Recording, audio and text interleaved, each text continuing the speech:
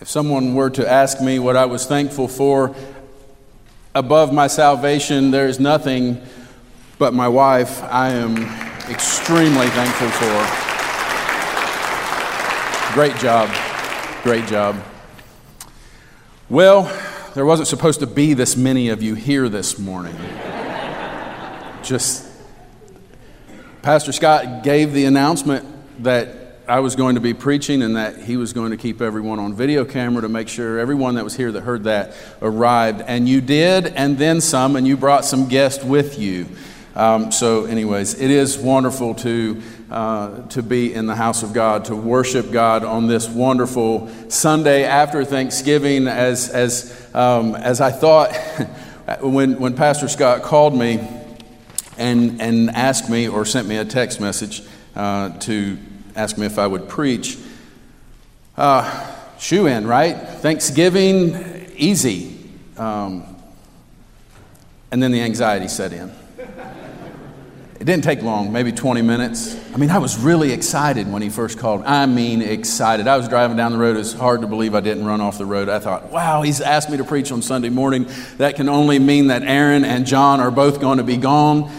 It's going to be a holiday weekend, so it'll be kind of a slack crowd a little bit. Everything should be fine. But as it turns out, Aaron and John are here. And so are all of you, and it's worked. But I thought let's do something that we can all grab a hold of, a biblical reminder to be thankful for your blessings, but to not find your value in the blessings, but in our salvation. Perhaps a passage from Ecclesiastes or Proverbs, or maybe even Job. Being thankful for our salvation and not necessarily what we have. My thoughts were locked in on the theme, but there are so many passages in Scripture that remind us to be thankful. I just couldn't narrow it down to one and be able to start putting words on paper. Then I was walking around my backyard, just walking around, looking at my chickens, all kinds of that fun stuff. And there it was, inscribed in the side of a tree. I just wanted to make sure y'all were awake. That didn't actually happen. I don't believe things like that happen, so just in case you were wondering. But actually, I was reading in a devotional written by one of my seminary professors, Dr. T.J. Betts, titled 40 Days in the Psalms. And that is where it clicked. All throughout the Psalms, the writers are always secure in their hope. Though there may be a struggle, a questioning of God's presence in situations, they're firmly fastened to the Lord and His sovereignty and His grace. Passages such as Psalm 10. Why do you stand afar off? O Lord, why do you hide in times of trouble? There's a time there that God's presence is questioned. But then in the same chapter, you have the psalmist writing, the Lord is king forever. The nations have perished out of the land. Lord, you have heard the desire of the humble. How about Psalm 18? The pangs of death surround me, and the floods of ungodliness made me afraid. The sorrows of Sheol surround me. The snares of death confronted me. In my distress, I called upon the Lord and cried out to my God. And then we can all say this together. He heard my voice from His temple, and my cry came before Him, even to His ears. As children of the Most High God, the Creator of all things, the Almighty God, we know what happens when we start to put our faith in other things, such as riches and possessions. They fail us, and they leave us grasping for the Lord. We understand that our value is not found in the land that we own, the car that we drive, the house we live in, the number of zeros before the decimal point. Remember, if they come after the decimal point, they don't mean as much.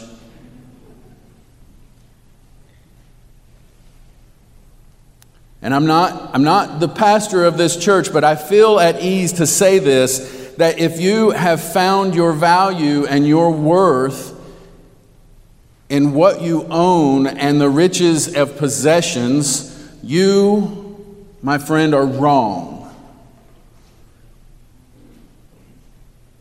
And you should make an appointment to see Pastor Scott immediately. I hope that he is not busy. I feel that as I speak to you as a church, that you know that where our value is found. You know that as we're going to see in Psalm 49, our value is not found in those riches. Our value is not found in our possessions. Our value is not found in our cars and in our land and all of those things, but our value is found only in the salvation of Christ. It is only found in what we are rooted in as being the blood of Christ. So if you would please turn in your scriptures to Psalm chapter 49. I'm going to use two scriptures today. I've heard that I'm not supposed to do that, but I'm going to do that anyways. Pastor Scott's not here. So Psalm 49, and then put your finger there or the little ribbon that comes in your scripture and flip over to Matthew chapter 6 as well. Matthew chapter 6, 19 to 21. In our time, just as the time of the psalmist that we're about to read, those that held the money made the rules. And though it may be slightly different decisions, the root was the same. Those that are not for God are against God. And they will use their earthly materials to oppose the ways of God. Psalm 49, starting in verse 5. Why should I fear in times of trouble, when the iniquity of those who cheat me surrounds me, those who trust in their wealth and boast of the abundance of their riches? Truly no man can ransom another or give to God the price of his life, for the ransom of their life is costly and can never suffice, that he should live on forever and never see the pit. For he sees that even the wise die, the fool and the stupid alike must perish, and leave their wealth to others. Their graves are their homes forever, their dwelling places to all generations, though they called lands by their own names. Man in his pomp will not remain.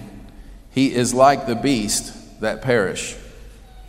This is the path of those who have foolish confidence, yet after them people approve of their boast. Like sheep, they are appointed for Sheol. Death shall be their shepherd, and the upright shall rule over them in the morning. Their forms shall be consumed in Sheol with no place to dwell. But God will ransom my soul from the power of Sheol, for he will receive me. Keep your finger there for just a moment and flip over, and we'll go ahead and read Matthew chapter 6, looking at verses 19 to 21, one that I'm sure you're all familiar with. Do not lay up for yourself treasures on earth, where moth and rust destroy, and where thieves break in and steal. But lay up for yourselves treasures in heaven, where neither moth nor rust destroys, where thieves do not break in and steal. For where your treasure is, there your heart will be also. Heavenly Father, you have given us your word. I pray that we would look at this word and we would see the authority that lies in this word, that this is your word. These are your truths. These are your words of wisdom that you have given to us this morning. I pray that I would not err in the ways that I speak and that I present your word to your people. Lord, but open our eyes, open our minds, open our ears and our hearts to receive your word, that we would be able to glorify you in what we learn about you, and that we would glorify you in all that we do. In Christ's name, amen.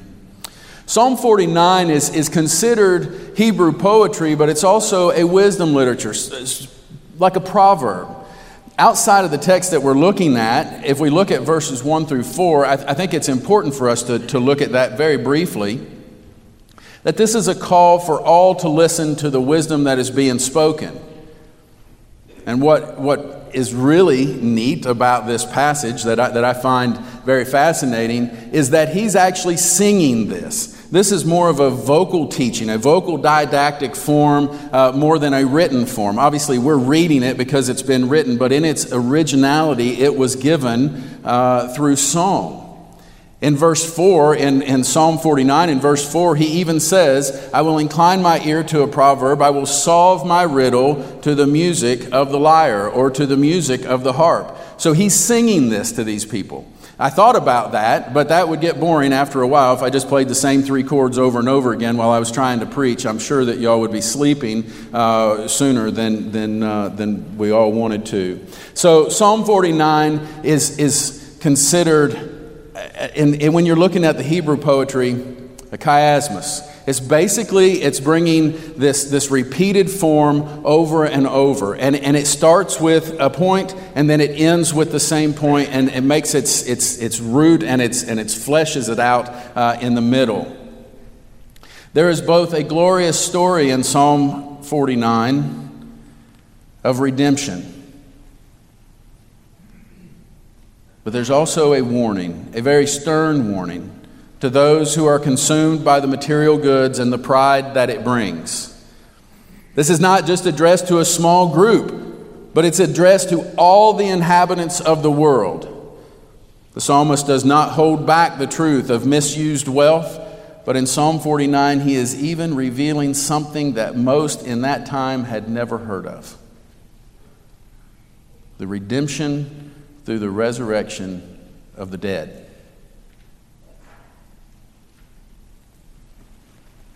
As we look at this passage of Psalm 49, I want to look at 3 divine truths. Those who are secure in the salvation of Christ do not have cause to fear. Those who are secure in the wealth of earthly possessions do have cause to fear. And those who are secure in the salvation of Christ have a real cause to be thankful. The persecution from the world to the believer is interpreted differently by individual people. Some may only recognize persecution in the physical sense of swords and bloodshed, while others may see an attack on ideas and methods as a form of persecution, while still others would see just the existence of the presence of the opposition to be persecuting. I, for one, can say that I have felt all 3 ways in the past. We know that the opposition is willing to work small and slow to prepare and deliver the ambush. But hindsight will show us that in times of temptation and failure, we must be obedient to the Word.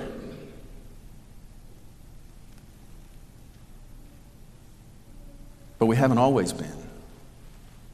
The tempter is always at work, and many of the past theologians have interpreted this passage as just that. When you read verse 5, maybe in the King James Version, if you're using that, or even the Geneva Bible from 1599, the terminology of iniquity of my hills shall compass me about. This should sound familiar. It should sound familiar because of what you've read in Genesis. In this way, iniquity takes on the role of the devil. And just like the serpent strikes the heel of the seed of the woman, so does he strike at our heel. The persecution is rooted in Satan and his evil schemes to lead the elect astray, even if it were possible. The literature given to us keeps us mindful and reminds us that the enemy is there to kill, to steal, and destroy. And also to remind us that we are still at battle with this flesh. And James tells us that temptation comes not from the outside, but from within our own heart. We can find ourselves from time to time questioning our beliefs in order to justify our skewed way of thinking. Or if you need an example, look at the churches that are changing their statements of faith right now. Look at them changing their statements of faith so that they can keep from losing people. Because losing people means what? It means losing money. Maybe the light bill doesn't get paid.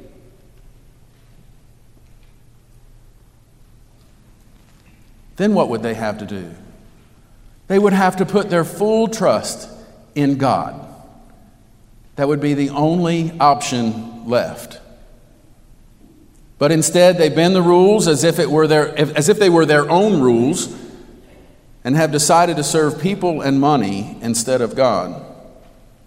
That temptation is there all the time, and the one who is nipping at our heels is not ashamed to do it in plain sight.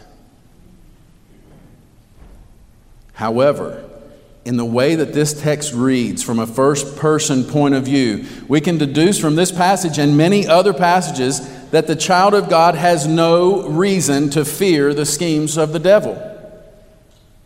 We must be aware and we must be girded with the weaponry that we have been afforded. But because of our faith and security in Christ, we need not fear.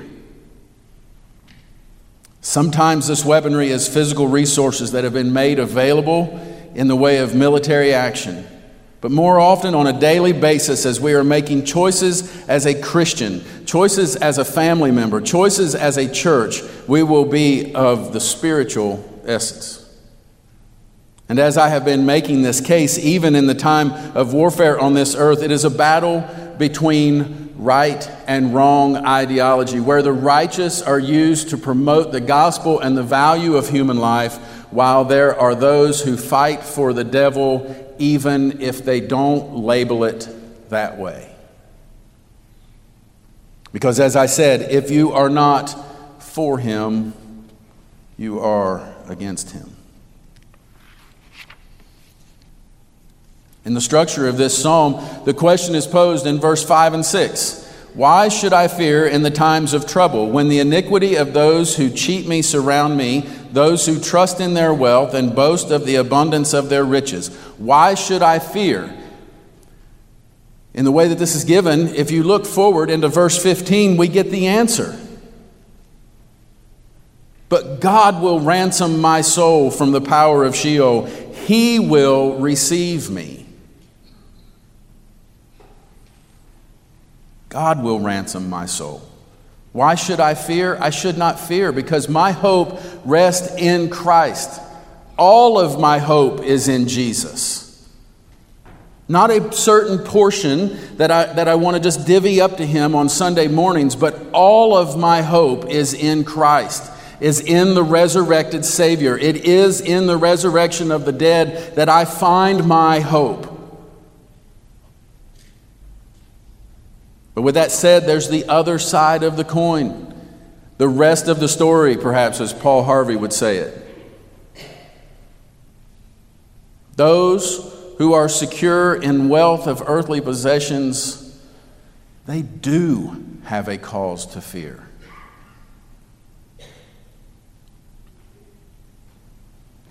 This is a proverb. This is a proverb to all the inhabitants of the earth. It is written so that everyone can understand it. In this passage, one could try to put this attempt and avoid earthly death.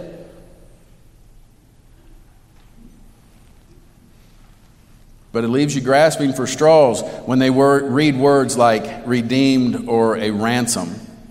This is clearly dealing with the outcome of a sinful life lived in opposition to Christ, and instead we live and walk while boasting in their own success. Look at verses 7 through 10. Truly no man can ransom another or give to God the price of his life, for the ransom of their life is costly and can never suffice, that he should live on forever and never see the pit. For he sees that even the wise die, the fool and the stupid alike must perish and leave their wealth to others. If you think about this, if you point your eyes at this text and you actually read it, you will find that the only way to pay for your own life is with your own life. And even at that point, it is still not enough to keep you from the pit. Your life is not perfect. It is not good enough to offer. So if you're planning on paying your own ransom, then you must know that the price is eternity in the pit, or hell, separated from the mercy and the grace of God, separated from even the common grace that you're receiving right now. If you have not put your faith and your hope in Christ at this moment, you are still receiving the mercies of God while you walk on this earth.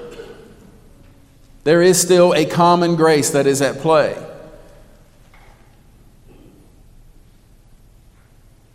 But when the debt must be paid, there will only be one way to pay it, and it will be eternal.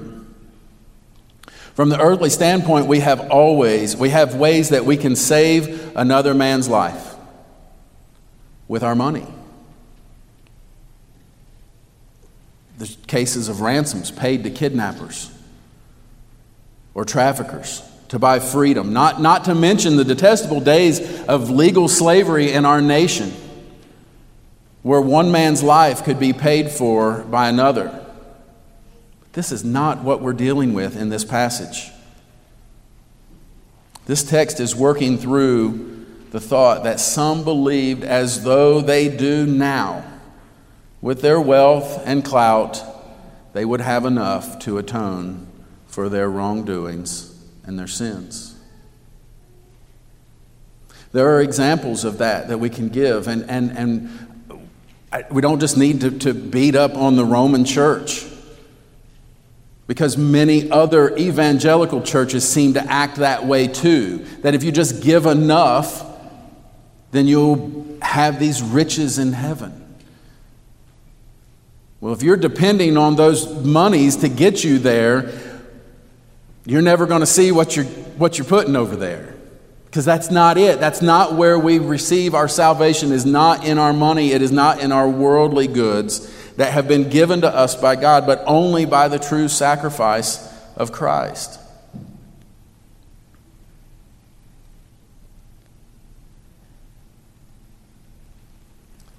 Somehow, people in their minds have worked into this eternal bliss. As they've asked the question of what am I here for and where does it end, they start to fear for the end. I think that we can say that is a reality in the mind of men, is that we always fear the end. But this passage is telling us, why should we fear? Why should we fear in times of trouble, when the iniquity of those who cheat me surrounds me, those who trust in their own wealth and boast in the abundance of their riches? We should not fear. Even in verse 16, he says, "Be not afraid, because God will ransom my soul." God will ransom my soul.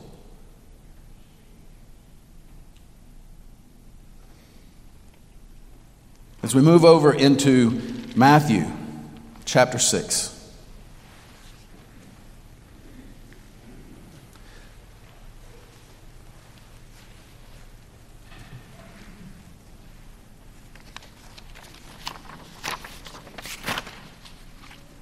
Those who are secure in Christ,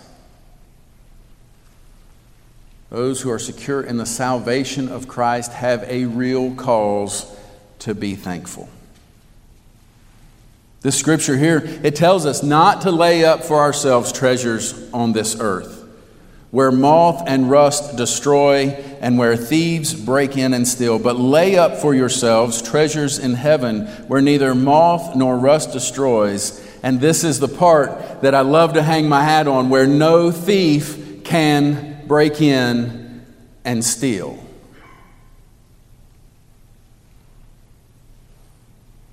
Your money can corrode.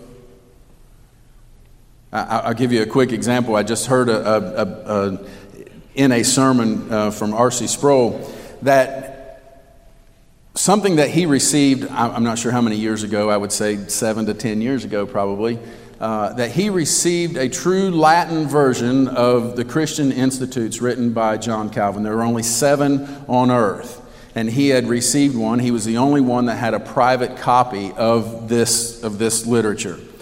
And he said the first thing that came to his mind was, how am I going to insure it? How am I going to keep it good? Because the Bible that he had kept in the pulpit of the church had been eaten, the glue out of it had been eaten by silverfish. I guess is a big deal in Florida. Well, what do you do with that when you have something that the bug can eat? It's a earthly treasure.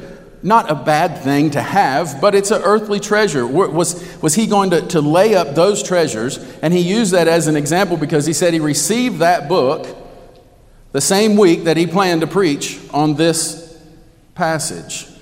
To not lay up for yourselves treasures on earth, where moth and rust destroy, and where thieves break in and steal.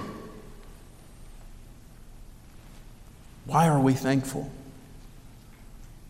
Why are we thankful?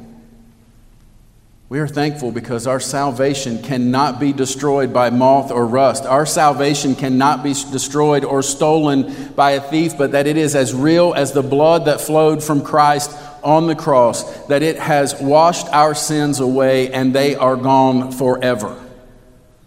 It cannot be stolen. I'll even go one step further, that you can even give it away. You can't even decide that you don't want it anymore.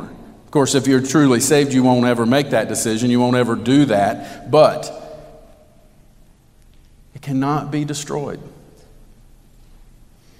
Why are we thankful? We're not thankful for the things we have. We are thankful for the things we have.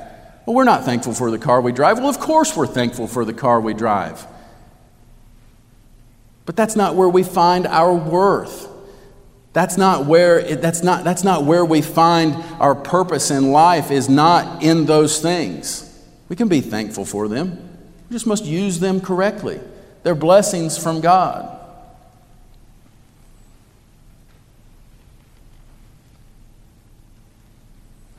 For where your treasure is, there your heart will be also.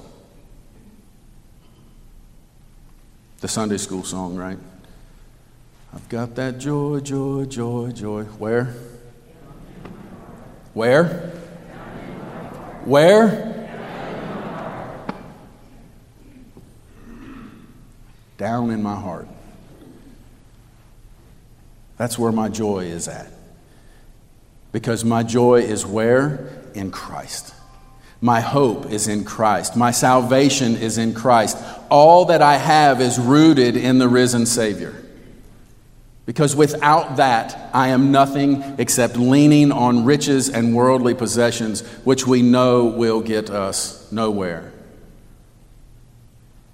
I said this last week in Sunday school, and they didn't have any rocks in the class, so they couldn't have thrown any at me, even if they wanted to. But I said that the number one redistributor of wealth is God. The number one redistributor of wealth is God. He uses even the wealth that the pagan kings have to promote his people. We just went through that in the book of Ezra. Isn't that wonderful?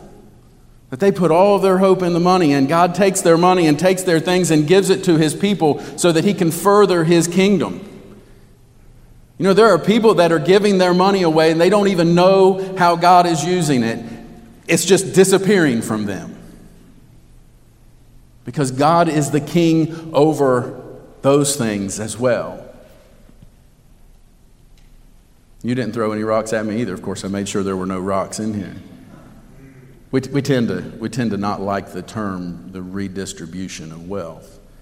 But God does that.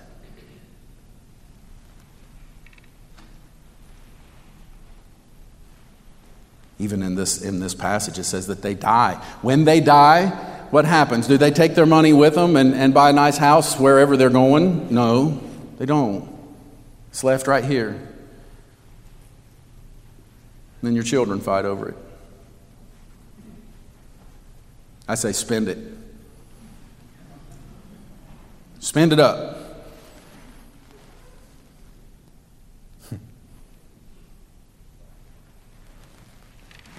Be thankful.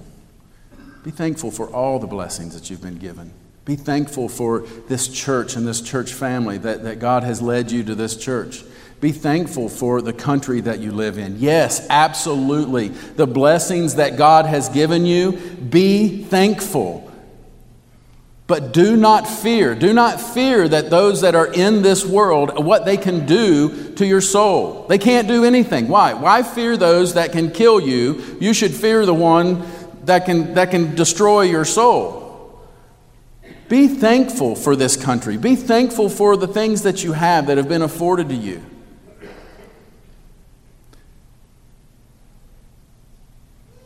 But be thankful most that you do not have reason to fear. They cannot do anything to you that would destroy your salvation. It may hinder your hope sometimes. It may cause you to question your faith. But they cannot take your salvation. No matter what. No matter what. We were just talking. I was talking earlier before church. What is it? The persecution that we face these days is the ideology persecution, right? We don't have people standing outside of our church doors with guns and swords and rifles and all of these things to persecute us for coming to church. They're attacking us by ideas. But in the days of Christ, the persecution that was coming was real. It was everywhere they went. There was not a day that there was not some sort of persecution. But even in that, the salvation is real. The faith may have been hard to realize sometimes, and we may stumble and we may fail. But why do we not fear? We don't fear because God will ransom our soul. He will ransom our soul, for He will receive us.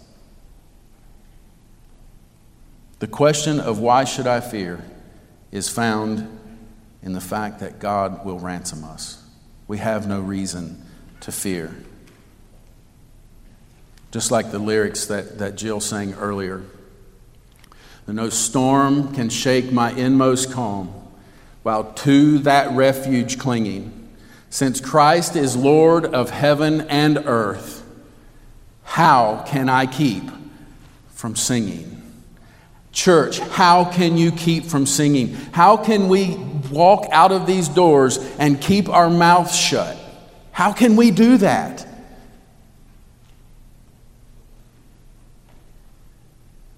What's in your heart? Is thanksgiving in your heart?